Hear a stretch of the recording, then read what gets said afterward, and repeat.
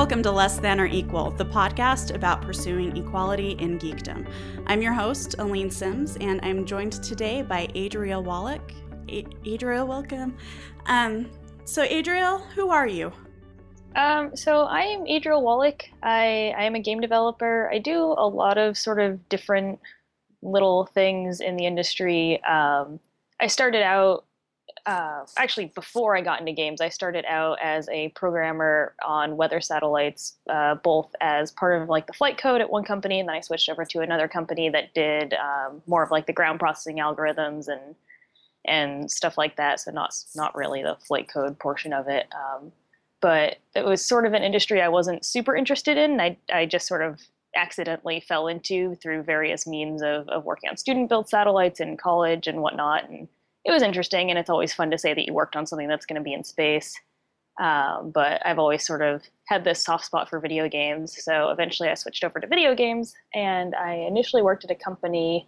It was an indie studio in Boston called Firehose Games. And I mostly worked with them as a subcontractor to Harmonix on one of the Rock Band games, Rock Band Blitz, which came out a few years ago. And then after that, switched over to a company that did more like non-original IP contract work and stuff like that. And then eventually, after that, I really just wanted to be doing my own thing and working on my own games. And that's when I left that place and went full-time, indie. And so ever since going indie, I've just sort of been working on a lot of my own things. I've been doing this game a week thing, which has been really, really interesting. It's basically, as the name implies, where I make a game a week. And they're all, quite small little things, but they're all little prototypes, and they all sort of allow me to try out just one simple little mechanic and one little thing and just sort of like constantly create stuff, which has been a really, really, really big motivator.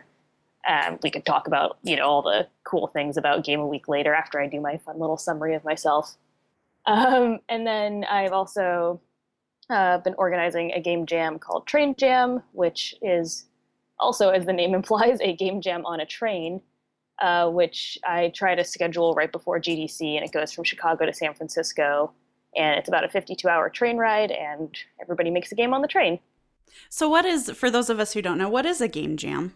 So a game jam is basically a short period of time where a bunch of people get together, developers of all different sort of walks of life get together, and there'll generally be a theme that is presented that you don't know ahead of time, and they will, take that theme, brainstorm different ideas, form small teams, and then make a game. Basically, usually in about 48 hours is the general game jam length. Some jams are a bit longer. You have week-long ones like 7-Day FPS, which is, a week-long game jam where you make a first-person shooter. Or, there's month-long game jams, or a month is usually about as long as a game jam will go. But for the most part, they're about 48 hours. And they're really, really fun, and they're a nice sort of break from the day-to-day monotony that can happen when you're creating a bunch of stuff. And it allows you to be creative in a really fun way and work under a high-pressure environment. So they're super duper fun, and they're really just like, I find them very helpful in terms of just motivation and being able to try something and work with people you would never work with before. So yeah, that's sort of the gist of a game jam. And then I sort of took it a step further and threw everybody onto a train, which added a whole lot of really interesting logistical ideas. Yeah, I'm sure. So I don't even know. Do you know how you came up with the idea of doing a train jam, or? Yeah, actually, so what happened so like I said, I went full-time indie. It was about last year when I left that company that was doing commission work. And at the same time as that, I also decided I didn't want to live in Boston anymore, which is where I was living at the time. But I didn't quite really have anywhere else I wanted to live.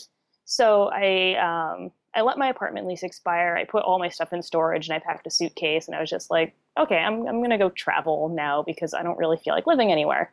So the day my lease expired, I ended up getting on a train in Boston and trekking my way all the way across country to get out to Seattle to go to PAX Prime.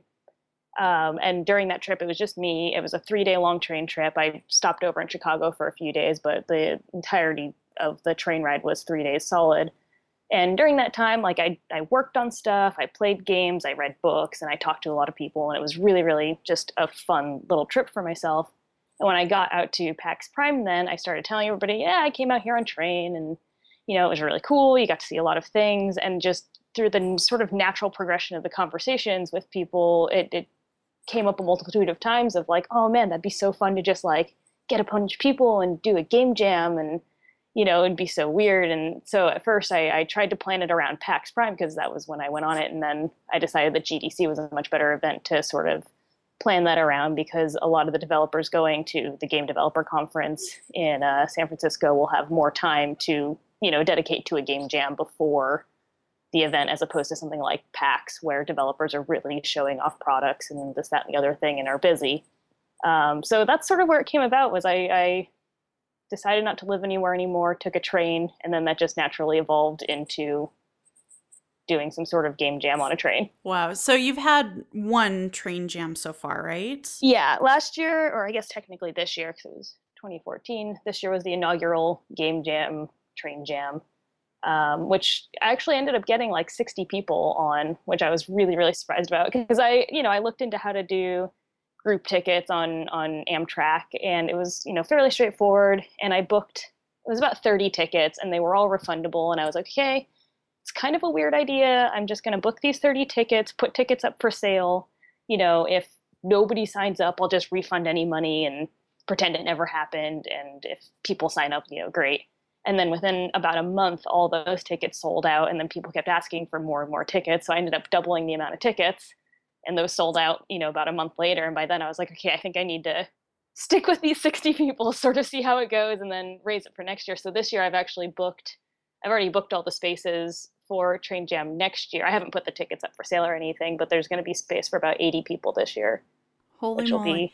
Yeah, I'm kind of nervous about wrangling 80 people onto a train. I was just thinking, how do you, like, you're zooming down a train trail, well, relatively, I guess, to walking anyway. You're, going down a train track, you're stuck with these people, so hopefully everybody gets along, at least to a point.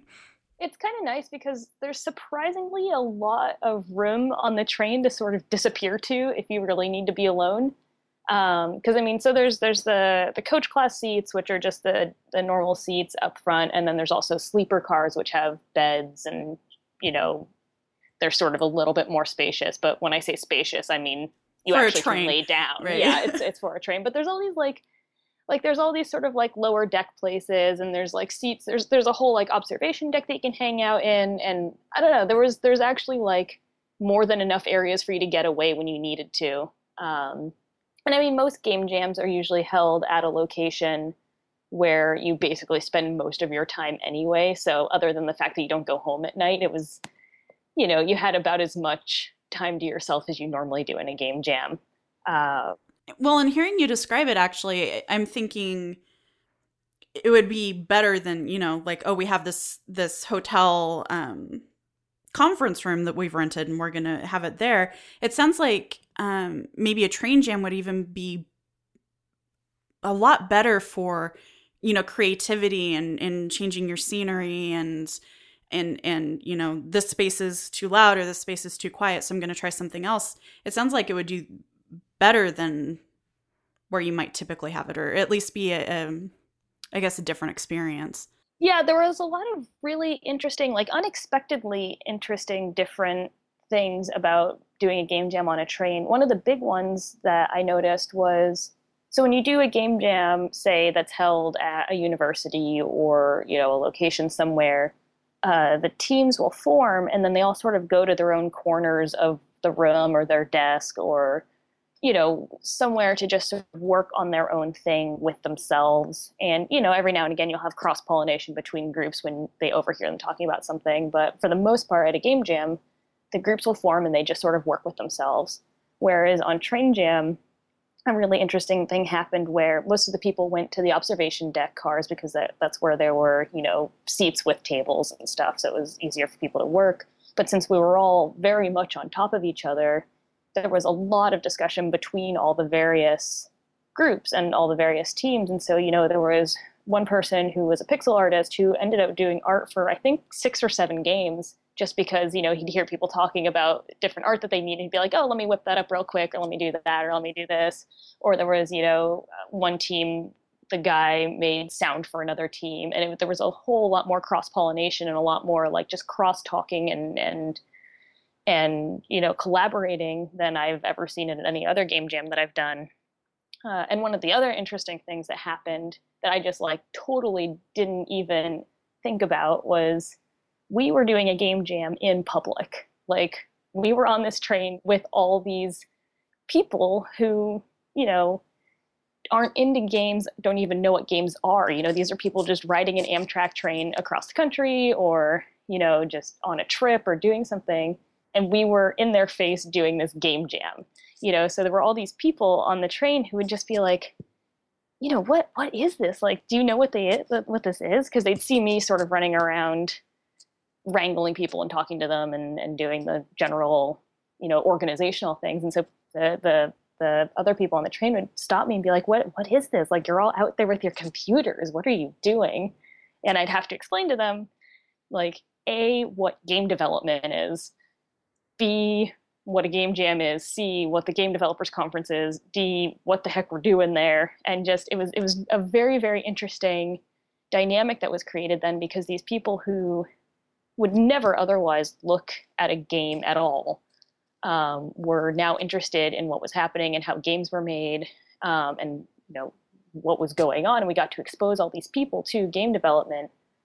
And there was even, families with small children, and the little children would be like, oh my gosh, like, one kid would be playing Minecraft on his iPad and then look around and realize that all these people are also making this, this thing. Things like that, right? Yeah. And so, there was one little boy, he was probably like 5 or 6, who was just like super excited about all of this. And he kept going up to the teams and asked them what they were doing. And he got to like play test some of the games. And, he was telling his mom how he wants to make games now. And it was just like, it was really, really interesting that we just sort of like put game development in front of all these people. And, because if you want to be doing something and you're like, oh yeah, come check out this game jam, like it's only going to be the people who are at least marginally interested in game jams who will come and look at this, whereas otherwise we just sort of shoved it in their face, and now all these people sort of have this weird exposure to video games. Like even one of the employees on the Amtrak train, one of the car attendants, was this woman named Barbara, and one of the teams had brought an Oculus along with them.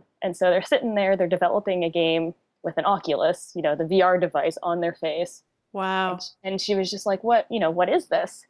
And so we explained to her, what virtual reality is, what the Oculus is, what it does. And we sat her down on the train, put the Oculus on her head, opened up one of the demos where she could just walk around, and she was just like completely amazed. And it was just like all these weird little interactions that I just really didn't think about with the fact that we were doing this game jam in public it was amazing. So there was a lot of really just cool things that came out of doing such a weird, unorthodox game jam. So it sounds like most of the other passengers were really like receptive, maybe not most, but for the most part, the reaction you got from the passengers who inquired was vastly positive, right? Yeah, I mean, it seemed like it. I obviously don't know, what everybody was thinking, but the ones that did talk to me and sort of, expressed interest into what was going on were very just sort of excited about it. And plus, like, a lot of the people who end up on Amtrak trains are more of an older age, not like super old or anything, but not, a bunch of 20 to 30-year-old tech nerds. And I had a few of them who commented to me like, I thought this was just going to be a bunch of, old quiet people on a train. And it turns out like, hey, look at all these like fun young people doing all this fun stuff. The chaos.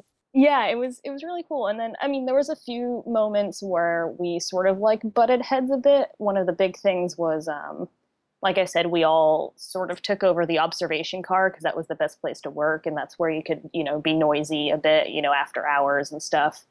But the problem was once we got to the really beautiful parts of the train ride, because there's a really gorgeous stretch when you go through the Rocky Mountains in Colorado. But when we got to that part, there was a lot of the other passengers who were annoyed that we had all the seats with all the windows and all the good stuff. And they complained a few times. We had to rearrange. I had to make sure that there were seats available for non-train jam passengers. Because, we had gotten on at the very beginning of the train ride. So we had been sort of hoarding the seats for a day at that point. So there was a little bit of tension between us and the other passengers just for things like that. Because, you know how game developers are. We sit down and we start work and we don't move again for 3 days. Right. Yeah. So there was a little bit of stuff there, but other than that, that was the only real backlash of doing something like this on a train in the public like that. Like I said, most people seemed really interested and just sort of intrigued by the whole thing. Oh, well, how cool. I'm really excited for you to repeat the experiment and see how it goes. Yeah, I'm really excited for that because I'm hoping to get, more sponsorship from more companies. Like last year I had some sponsorship from things like Unity or, Yo-Yo Games. They gave licenses, there was money, so I was able to pay for snacks and stuff like that. But I'm really hoping to be able to pursue more sponsorship for next year so I can sort of offset the ticket cost a bit more, be able to provide more resources such as notebooks or pens or something. Last year I ended up I had a company called Playview who sponsored preloaded train jam USB sticks because there was no internet on the trains, which is a big problem for developers usually. So I made preloaded USB sticks that had installation files for Unity, installation files for GameMaker, a bunch of art assets, just like open assets that you would normally download online. Music programs and just sort of lots of documentation, little helpful things, which was really nice. And I want to do more stuff like that for next year because, there's a lot of like really small little logistical things about being stuck on a train for 3 days that you don't normally think about ahead of time.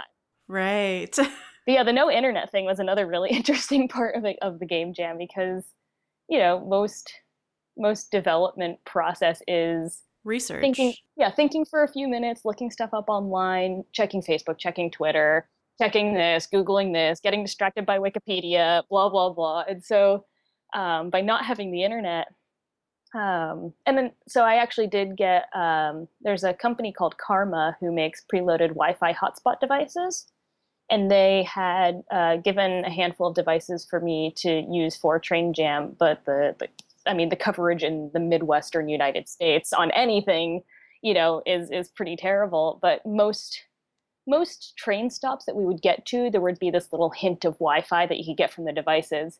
And so it created this really funny thing where instead of a lot of procrastination and little bursts of work, like there is normally when you're making a game, there was like these really long periods of productivity, and then we'd get to a train stop and just work would stop and everybody would be on Facebook and everybody would be downloading the things that they needed really quickly. So these 15, 20-minute train stops would just people be like furiously on the internet. Getting their dose. Yeah, and it was really, really funny to see. And you could see it on like Twitter and stuff too, because people would just like, all of a sudden there'd be like 20 pictures of really nice scenery from a train that people have just uploaded. And it was super funny to just sort of see the inverse of how work normally goes. That's awesome. Yeah, it was super fun. I'm really looking forward to next year since I'm going to be able to have more people on it. I sort of know a bit better what I'm doing, so I won't have so much. I'll probably still have a lot of nerves beforehand, but I'll know more what to expect for next year. Well, but I think it's really neat. Like you had this vision and this idea, and so you just kind of went and did it. Did you have any like significant help in organizing this and running it, or was it just kind of you flying by the seat of your pants? There was help and support from like friends and other developers, mostly people reassuring me that it's not a stupid idea. Because I was completely convinced that it was just like the dumbest idea and that I was just doing this really dumb thing that, may or may not be fun. I had a lot of help doing a lot of planning stuff with this other developer. He was the one that I said also sponsored the USB sticks from Playview Games. He did a lot of just sort of like helping me write sponsorship packets and, just general calming me down when I'm freaking out about like, oh my God, I need to do this and I need to do this. There's too much to do. What do I do? Right. Yeah. But for the most part, it was mostly me sort of flying by the seat of my pants.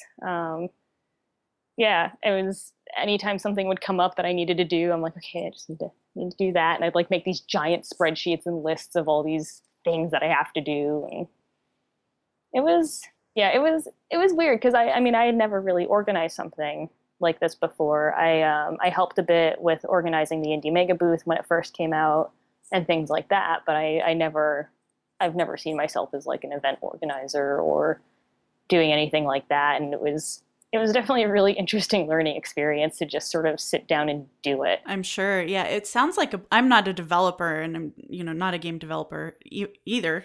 I'm not a developer in any way, but I think it sounds like a lot of fun. Like I'm standing here thinking, oh wow, it'd be really neat to be one of those passengers on the train and just watch and listen as all of this is happening. So I mean, the cool thing is if you're even like marginally interested in making a game jam is a really good thing to go to because they're very, I mean, even though they're sort of high pressure environments because you're sitting down and making a game in 48 hours, they're very low pressure in terms of actually being able to do anything.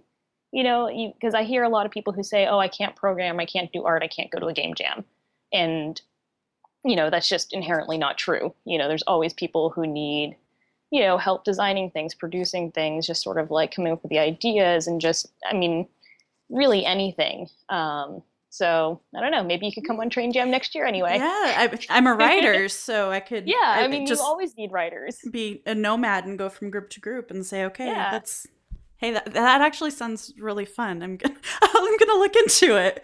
That's something I've seen other people do where, there'll be a game jam with one person who's just this roaming producer and like keeps people on track and, just sort of has their hands in every single game. And, that's sort of invaluable because if you're not, if you don't have like a producer sort of like telling you what to do, you easily fall behind or you lose track of what you're doing. And just by having one person who was like the roaming producer just sort of helped a lot of things like that. So I don't know. There's always something you can do at a game jam, no matter what your skill set is, even if you're just marginally interested in making games. And it's just such a nice educational experience to really see what goes into a game, which I think is one of the coolest things about a game jam is a lot of people sort of look at how you make games and they're just like, oh yeah, just, clickety clack on the keyboard, boom, you got a game. And there's so much more that goes into it. And if you have an interest in making games, but you've never made a game before, it's invaluable to just go and see what makes a game. Okay. Yeah, because I honestly never would have thought of, I'm not a developer. I don't know. I know a little bit of this language and a little bit of that, but, mostly I just sit down and write and I, break software and write about it, so I never would have considered that might be something that I could add to. So cool. So let's talk about Game a Week a little bit. Will you explain what that is? Yeah, so like I said before, I make a game every week. It started as, so when I first went indie, quote unquote, I was sort of coming out of like a weird time in my life personally and a bunch of other things. And like I said, I ended up, deciding to stop live anywhere. And so I was sort of doing all these things and I got stuck in this rut where I would, sit down because, for years I've been thinking about all these games that I want to make. If only I had the time, if only I had, this, that, or the other thing. So I would, now that I had the time and I had the resources and I had the ability to just sit down and make these games, I would sit down at my computer and like start Unity, open up, a piece of code, and then just sit there and maybe write 2 or 3 lines of code, get really angry that things weren't working, browse Reddit, browse BuzzFeed, browse Facebook, browse Twitter, take a nap, eat some ice cream, and I'd do all these things and I'd get really frustrated that I was just paralyzed by the ability that I could just do whatever I wanted now, which sounds really, really counterintuitive, but it's this really weird thing that happens where all of a sudden you can do all these things and you end up doing nothing because you're just faced with all these, it's just infinite possibilities. And it was just, it like I literally just did nothing for probably like a month or two, and it was really wearing on me because here was my chance to do all my stuff and I wasn't doing anything, and when you get stuck in that sort of like situation where you should be doing this and you're trying really hard, but you're not doing it. So you get more mad because you're not doing it, which makes you less wanting to do it because you're so mad. And it's just like this weird self-perpetuating It circle. is, yeah. So there's one day I was talking to Rami Ismail of Lambier, and we were talking about it, and we were just sort of going through it, and he was like, "Well, why don't you give yourself a constraint? You know, make something this week, and on Sunday, that's it. You know, and that is what you've done. And next week, do something else." And that was sort of where it was born from. So I sat down and I was like, okay, well, I've had this really good idea for this like rhythm matching game that I've been wanting to do forever, where you'd be like a DJ and you'd do all these things. So I sat down and I made that, and it was awful. But since I had this constraint of I had to do this in 1 week, I actually sat down and I did it and I prototyped it out, and it was awful. And The it was music something was great. I played that yeah. one. Yeah, I loved the Yeah, music. I really liked the song. It was just a song that I really, really enjoyed. But the game itself was terrible because I didn't know what I was doing. Um, it was inherently just not a good idea when it came down to it once I actually implemented it. But just all these things were wrong with it and whatever. But I did something, so I had actually done something that week. And, next week I was like, okay, well, now I have to go to that second idea that I've been thinking about for all of my life, some fun other game. So I made that, and that was also terrible. But, I had the goal, I did it for a week, and then I moved on. And it was just sort of this process of keeping doing that every single week and sort of emptying out all the ideas that I'd been obsessing over, which were just not good. And then finally being able to delve into other parts of my brain where these ideas that I hadn't even really been thinking about, but, turned out better and better and better. And then every week I was able to sort of hone down the ideas and the mechanics to simpler and simpler things. And, every single week I get better at, exploring a mechanic, figuring out why that mechanic works or doesn't work in whatever context I'm doing it in. I'm getting faster at being able to do like the rapid prototyping and stuff like that. So I don't know, it's been really, really interesting because there's a lot of like little rules that the two of us have sort of like put down week to week when where I don't expand on any idea I've done before. So if you like look through all the 37 games I've got up there right now, all of them are very, very vastly different because I make it a point to not really have a theme among them. There'll be like overarching themes. Like I've been working on networking lately, so a few of my games have been, more networked multiplayer and stuff like that. But, I basically have to make a different game every single week. Every week I sit down and I write out, what went wrong, what went right, what I learned from it, a tiny, just little mini post-mortem every week to sort of recap, what I actually learned that week from this process. One of the really interesting things for it is that I have to publicly post about my games every week, which is terrifying because these games literally have only taken me a week to make. Most weeks, it'll be like 2 days that I've put into it. Like, I procrastinate until Saturday and I do it entirely on Saturday and Sunday. So all of these, they're very unpolished, they're very unfinished, they're very buggy, they're very much not my normal, quote unquote quality of work. So it's terrifying to just, tweet out to all of your people like, hey, here's this thing I made this week. And it's crap, but here it is. But that has also gotten easier and easier and easier over time, which has been a really nice thing about this game a week project is that, I'm every single week faced with releasing something to an extent, which is a really weird emotional process that you don't really know about until you release a game. And most people, when they're working on a game, they release one game every year, or every 2 years or 3 years. And so you don't really know how to prepare for that. So I've been sort of like micro preparing myself for that every single week. And it does get easier and easier and easier because you find out that people are not mean for the most part on the internet. They're actually very nice. And they're like, okay, I like this game. This is what I would change. I really enjoyed this part. And, that was fun at the end. And it's really, really nice to just sort of like get that out of your system of learning how to deal with public feedback on a game. Not that I get a ton of feedback on any game, but, there's at least this weird sort of exposing yourself to the internet in some weird way. Like I used to be very, very cautious about sharing my code with people, which sounds like a really, really strange thing, but it felt very personal to me to like show people what my code looks like, or what the things I work on look like, because I want them to be perfect. If they're not perfect, everybody's going to hate me. Um, but by doing this, I've gotten a lot less sort of neurotic about that, where it's just like, okay, well, if they don't like it, they don't like it. It's not done. That's just sort of how it is. This is just my thing that I'm doing. And it's really helped with sort of that kind of feeling.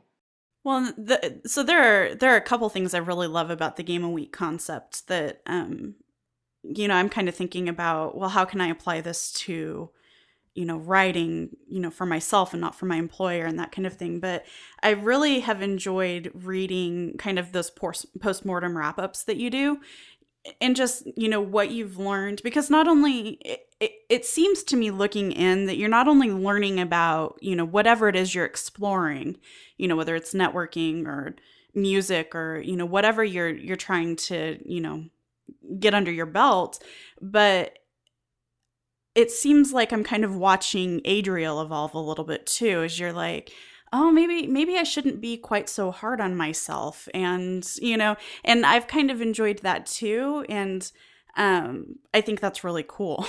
Yeah, I think that's one of my favorite things about it as well, is that I'm learning a lot about myself and how I react to things, and learning my limits of what I can do. Like if you look, there's a few weeks where I didn't make a game, and all of them I very deeply explored why I couldn't make a game that week.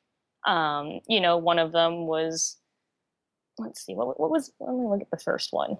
I don't remember why I didn't make a game on week 6 now that I'm looking at it. But all of them had very, deep, meaningful personal reasons why I didn't make a game. I sort of explored all that. And then even the weeks that I do release them, I do try to go into sort of the personal things that were happening around me at the time that may have influenced the game, or may have influenced this or that or the other thing. Because I think that's an important thing to talk about, especially as people who are indies often work alone or in very small groups and don't have a lot of outlets other than, Twitter or email or whatever, sort of assuring themselves that the feelings that they're feeling are normal. Mm-hmm. So I think, you can tell in a lot of people in our industry, we have a lot of like imposter syndrome, where all of us think that we are terrible at everything. And people talk about it a lot, but I always find it very reassuring whenever I see somebody I look up to talk about feeling like they're awful, or feeling, or even feeling, pride in something they've done, or feeling this feeling or feeling that feeling, because if it even resonates with like one other person who's reading it, I don't know, it always just sort of makes me feel good when that happens to me, where I realize, okay, I'm not alone with this weird feeling about this weird thing. So I very much like to talk about just sort of the personal parts behind things, just for that very reason. I think it's important to not sort of suffer in silence with a lot of things, which I feel like a lot of people sort of put on themselves, where they're like, no, I can't talk about this because somebody will think I'm weak, or somebody will think I can't do this, or somebody will think I can't do that. And I'm just sort of like, screw it. I'd rather, talk about things and I don't know, see if anybody else thinks that thing, or see if anybody else can help. And plus it's always sort of cathartic to, if you're down about something, or it's almost like a little live journal in a way, where I'm just like, I'm putting this out into the nebulous of the internet, and now I feel better, and it's always a lot easier to say things to your computer than to actual people. I don't know. I do enjoy sort of exploring a lot of the personal things behind it. And there's a few weeks where I've gotten, very, very personal about things. And there was one week recently where I didn't make a game because I was going through like some financial hardships and just personal hardships. And there was a lot of things going on, and I talk about all of that. And it also goes back to the whole sort of putting yourself out there, and exposing yourself to the internet or other people and stuff. And I don't know, I enjoy exploring all that, because like I said, there's a lot of just, issues that people suffer from. And if we can all sort of talk about all those things, even just minor issues or big issues, and as long as we can all sort of talk about that, I feel like that's one of like the most powerful things about the internet right now, is that we can all connect with each other with whatever we're feeling. It's not just you and, yeah, here's what helped me, and you Yeah, know? and that was so when I first started the game a week thing, I wasn't doing the postmortems. I was just making the game and posting them and moving on. And then it was about week 10 or 11 or something is when I decided that would be a good idea is to write all the postmortems. And I wrote a really, really long post on my blog, which I then posted on Gamasutra, about the motivations behind Game a Week and why I was doing them. There was a whole section where I just went into um, just, the whole concept of doing this and, feeling hard on myself when things aren't perfect and why this is helpful with that. And sort of going into the idea that if we all sort of talked about all the silly things that we were doing, then maybe we wouldn't, like, if we all saw how scared we were doing all these things, then maybe we all wouldn't be so scared and we would all try new things. Like, it's this sort of self-perpetuating thing where, you're like, oh, I'm so scared about this, and so I can't do it because nobody else is like terrified to do this, and that just means I'm not good at it, which is not true pretty much ever. Um, so I just sort of like ensuring people that we all feel these things, and whatever, just do what you want to do. And how do you think, you've talked about improving your skills in terms of like prototyping and that kind of thing, but what other areas has Game a Week helped you kind of improve your skill set? I think articulating myself has actually improved a lot by doing this, like writing the little write-ups every week and sort of being able to actually very much pinpoint what about this design worked and what about it didn't work, and being able to express that to people and even express it to myself. Um, because when you're designing a game, a lot of times you're just sort of like, oh, I don't know why this is fun, but it's fun. Um, but instead, I'm like, okay, well, this was fun because of this reason, and this wasn't fun because of that reason, which really helps you then recognize it the next time you're sort of going down that path. Like, hey, this feature wasn't fun last time I did it. Why am I sort of like implementing it in a slightly different way over here? Like, that's just not going to be fun because of the reasons I've already discovered. So I end up wasting a lot less time when thinking about those things. Um, Sort of the ability to recognize when I've overscoped something, which is, setting yourself up for too many features for you to be able to complete in the actual amount of time, which is a notorious problem for developers.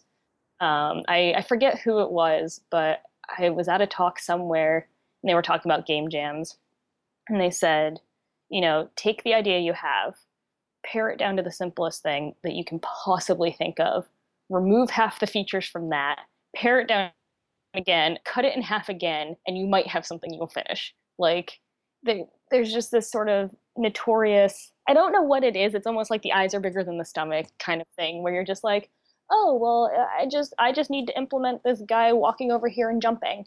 That'll take me 5 minutes. And then, 5 hours later, after you've encountered some weird bug where the character flies off the screen to the left and, is inverted or is upside down, you've been doing this thing that you thought was going to take 5 minutes, and then all of a sudden it's tomorrow. Right. And it's just, and no matter how many times it happens, you just continuously do it where you're like, oh, this task will take 2 seconds. It'll be no big deal. So sort of being able to recognize that a lot better and being like, okay, these are, I've actually taken it to now where I'll have like a list of the very, very base core features of what will constitute that game that week.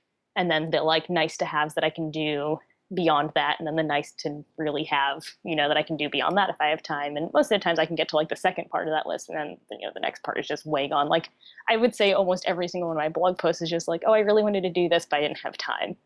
But I'm getting better and better at being able to, even though I still say that, the core concept that I wanted to do is what I executed. And I think that's the most important part there. So it's kind of taught you how to prioritize, I guess, a little bit better and decide what's the bare minimum for this. And I think one of the really nice things that I've enjoyed the most about this so far is that I have been able to explore a lot of very different ideas. And like I said, like I started out with, the ideas I'd been sort of thinking about forever. And then once I was able to empty those out, I actually got to, explore a lot more ideas that I had never thought about before. They would just come to me. But it's been really, really nice because I don't get like bogged down with one idea that I get sucked into forever and then end up hating because, reason X, Y, or Z. Because you've looked at it too long and Yeah, and so like out of the 30 whatever games that I've done so far, there's been only like a very few handful that I've actually very, very, very much liked, and only one in particular that I think I'm going to try and take beyond this now. But I think that that's a really cool thing is that I was able to sort of try out all these things and find one or two that I was just like, okay, this is special and this is what I like and this is what I'm going to work on more. And I'm still going to do the game a week thing just for the, creative process and, come in with more ideas and more ideas and more ideas. But it's nice to sort of be able to go through that and tap into these other different parts of my head and be like, wow, this is the game I've been wanting to make, not these other games that I've sort of been thinking about, like this game. So how long do you plan on continuing Game a Week? Or is it just kind of until you're done? In my head, I've always sort of thought of it as a year-long thing. And I don't really know where that idea, like where that timeline came from or what, but in my head, I'm just like, okay, 52 weeks, that is what I'm going to do.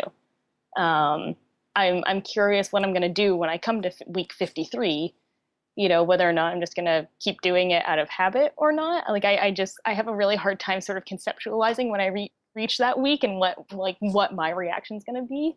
But at the very, very least, I want to do it for a year just because that sounds really cool in my head. I don't know. So at least a year, maybe more. It sort of really depends on what I'm doing at that time, like what I have the time for. Although, I mean, at this point, Game a Week doesn't eat up too much of my week. I mean, I sort of like think about it all week and then I'll spend a day or two like completely focused on making it. So it is easy to do other things while working on it. But I don't know. We'll see. At least a year. Okay. Sounds good. Which I actually like marked in my calendar the other day, like what? Because I was like, that's coming up soon because I'm on week 38 now. Like, there's only a few more, what? I can't do math right now. 14 weeks, 14 weeks until I get to week 32. Like, that's coming up soon. And I sat down, I clicked forward a few months, and I counted out the weeks. And I was like, oh man, it's like sometime in November or something is when. Oh, that's soon. I know. It's super. It might be December. I don't know. It's in my calendar, but it was really, really soon, and I put it in my calendar. I was like, week 52. Wow. So what's it like being kind of nomadic right now? It's pretty interesting. So like I said, I don't have an apartment in the U.S. anywhere or anything. So I generally will just sort of float around. I sort of try to sync up my travel around conferences, just because that's the easiest way to. I mean, do networking in the industry and then also, say, hey, I'm going to be here for this. Can I crash on your couch to whatever friends? So what I sort of ended up doing is I spend about half the year floating around the U.S., going to various friends across the U.S. I'll stay with family sometimes.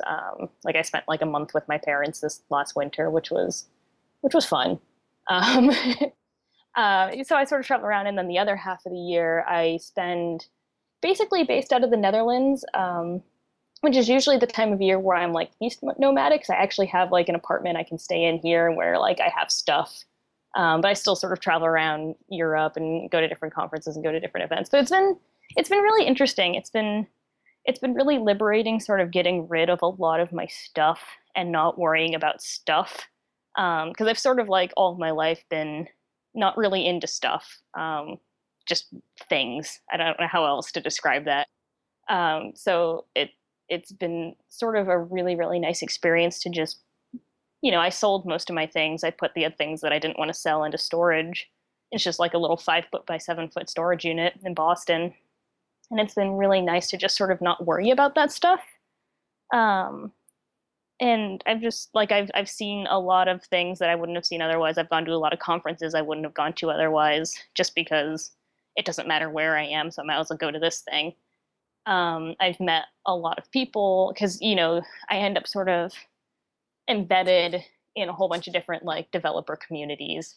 Like, oh, I'll go to Vancouver and all of a sudden I'll meet all the Vancouver indie developers, or, I'll go to Austin and I meet all the Austin developers. And it's really interesting to sort of like go from in like developer group to developer group to developer group and just sort of like meet all these people across the US and Europe. And then sort of see them more than just like a glancing at a conference. And you sort of learn to, like, there's a lot of like really weird subtle differences between all the different areas, and especially like Europe to the US, the differences in those kind of developers are really, really interesting. I don't know, it's a very unorthodox, weird way to live. Um, but I really like it. I enjoy just sort of like not having a home base in a way. I don't know. I've never really been one to like get homesick or do anything like that. So I've never really been bothered by not going quote unquote home. Because I don't know, home to me has sort of turned into where my laptop is. Right? Home is where the laptop is. That needs to be cross stitched. Yeah, somebody needs to cross Yeah. stitch that and I can put it up in my suitcase or Right. something.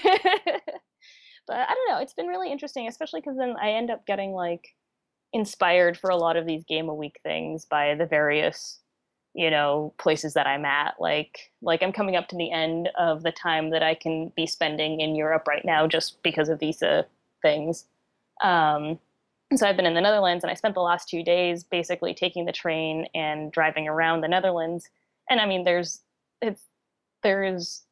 windmills up the wazoo here, like windmills everywhere. And so like yesterday we were driving around in the car and I was like, I'm going to make a game this week about windmills.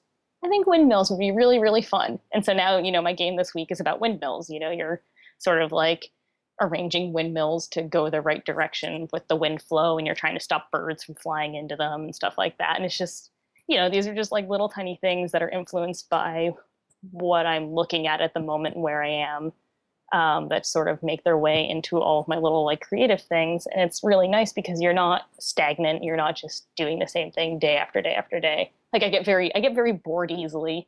And by not just like having the same routine every day is really just nice for me. I like to see a bunch of different things and I like to do a bunch of different things. And, by being exposed to all sorts of different sceneries and cultures and this, that, and the other thing, like you're constantly inspired by things and people and what's going on around you. Well, it's hard, I think, to get in an ingrained way of thinking when you're changing your inputs every day. I never would have thought that a game about windmills would be a good idea, but you're explaining it. I'm like, oh, that sounds really fun. That's a great idea. And I don't know.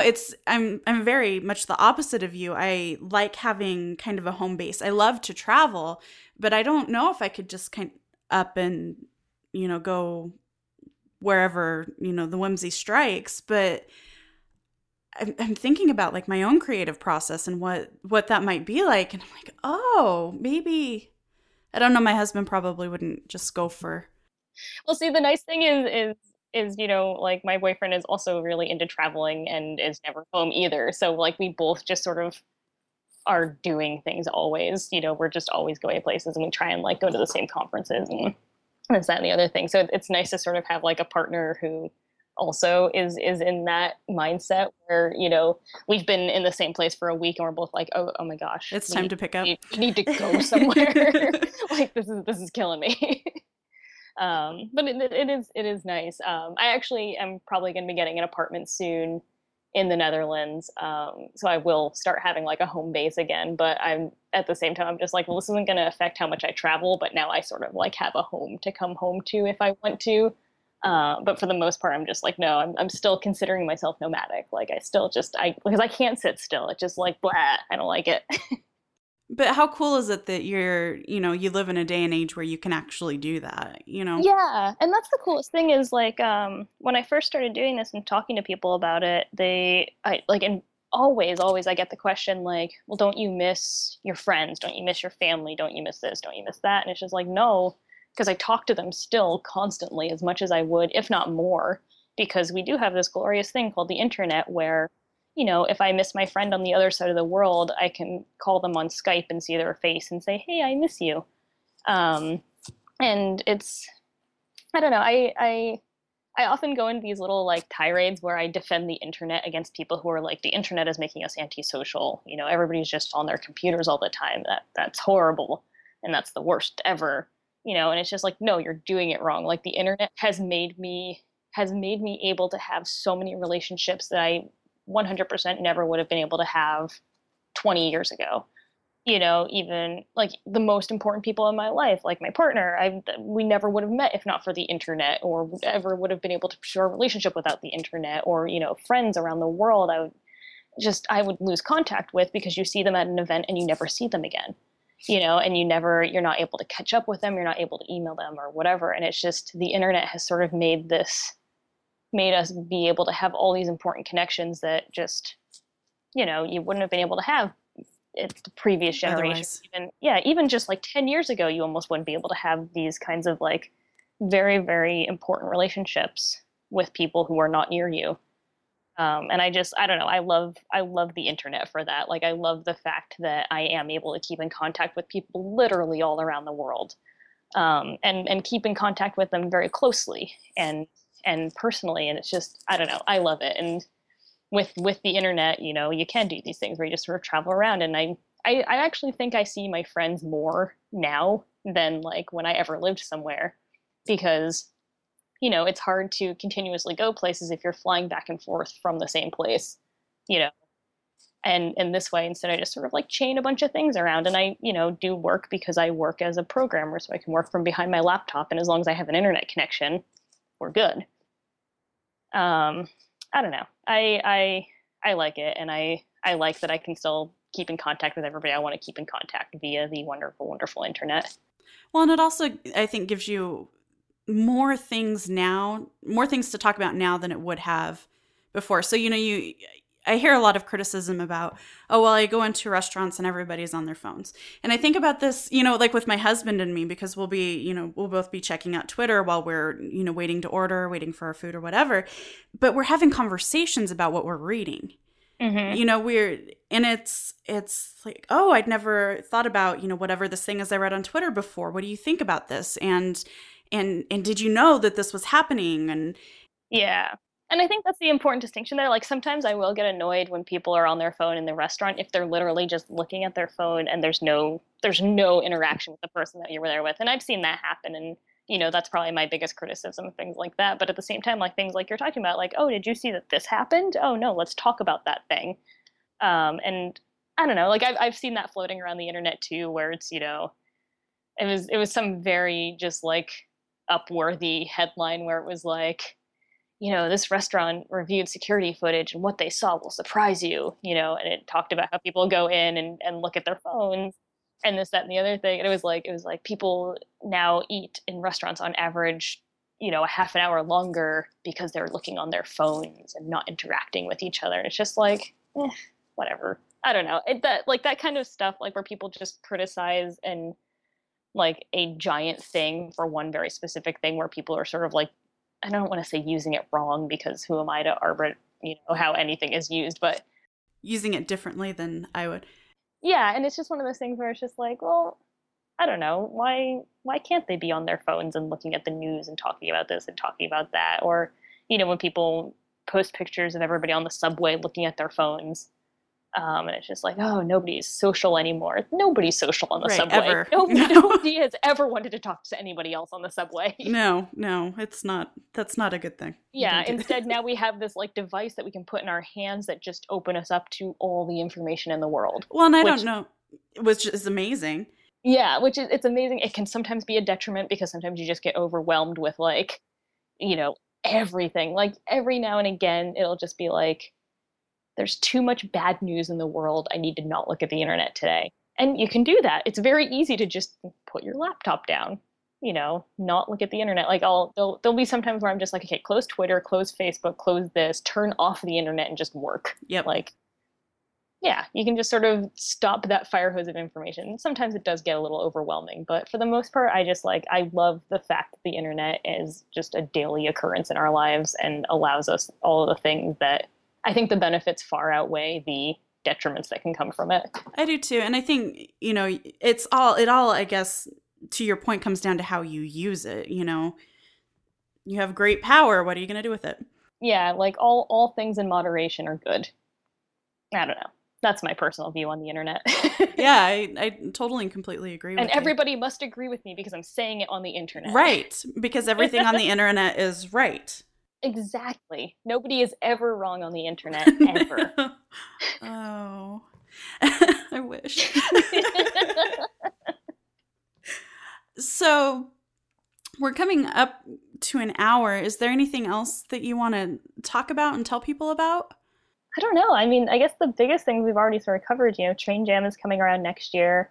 Um, it's happening. It's happening on the same time schedule as last year, where I ran Train Jam in the 3 days before GDC, which would get everybody to GDC with a day to sleep and shower.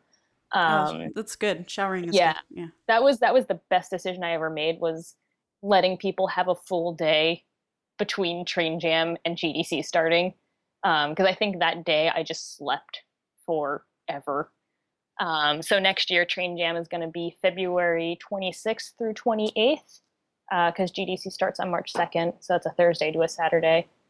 Tickets should be going on sale sometime soon, but I don't really know when. It sort of depends on when sponsorship stuff comes through. And that starts it's Chicago to San Yeah. Francisco? Okay. Yep. Starts at Chicago's Union Station and gets us technically to Emeryville, California, which is right outside San Francisco. Um, but last year I ended up having a deal with Uber where people got like a free $20 Uber ride if they were on Train Jam, which was nice. Um, yeah, it starts in Chicago Union Station, so I picked Chicago because Chicago to San Francisco was the longest continuous train line in the United States, and it went through the Rockies, so it's gorgeous, and this, that, and the other thing. But what I didn't think about is that now forever, people will be having to fly into Chicago in February or March when it's just snowing all the time. So, like, last year for Train Jam, my flight was delayed like 12 hours getting into Chicago. So, I'm sitting in freaking out that I'm not going to get there in time. And Amtrak is such a sort of antiquated system that I had physical tickets. So it was just like, if I don't get there, nobody can get on the train.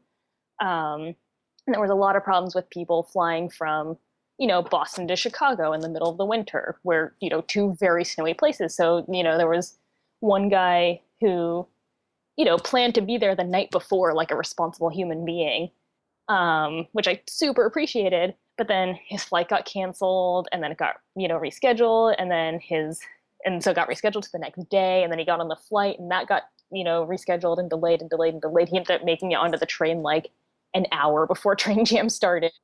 There was actually two people who ended up missing the train by like a half an hour or something because of delays, which Amtrak then rebooked because it was delays from a different Amtrak train that they were coming in. So they ended up being on the same route, but 24 hours behind us. Oh, no. Which was such a shame because, like, you feel so close to being on Train Jam, but you're so, so far away. So there was a lot of, like, weather-related logistical problems I didn't really think about, which now I will forever have to be dealing with because GDC is always in March, and we're always going to be flying into Chicago in the winter. So what about doing it the other way and going from San Francisco to Chicago after? I've thought about that, but there was a really nice feeling of pilgrimage happening where, all a bunch of developers going to the largest game developers conference in the United States, like, people sort of like, and people flew in from all over the world. Like, I think I had like 14 different countries accounted for or something in Train Jam, like as far away as Australia, as close as like, there was one guy from California who flew to Chicago. Because he was from LA, so he had to fly anyway to get to GDC. So he's just like, okay, I'll just fly to Chicago and come on Train Jam.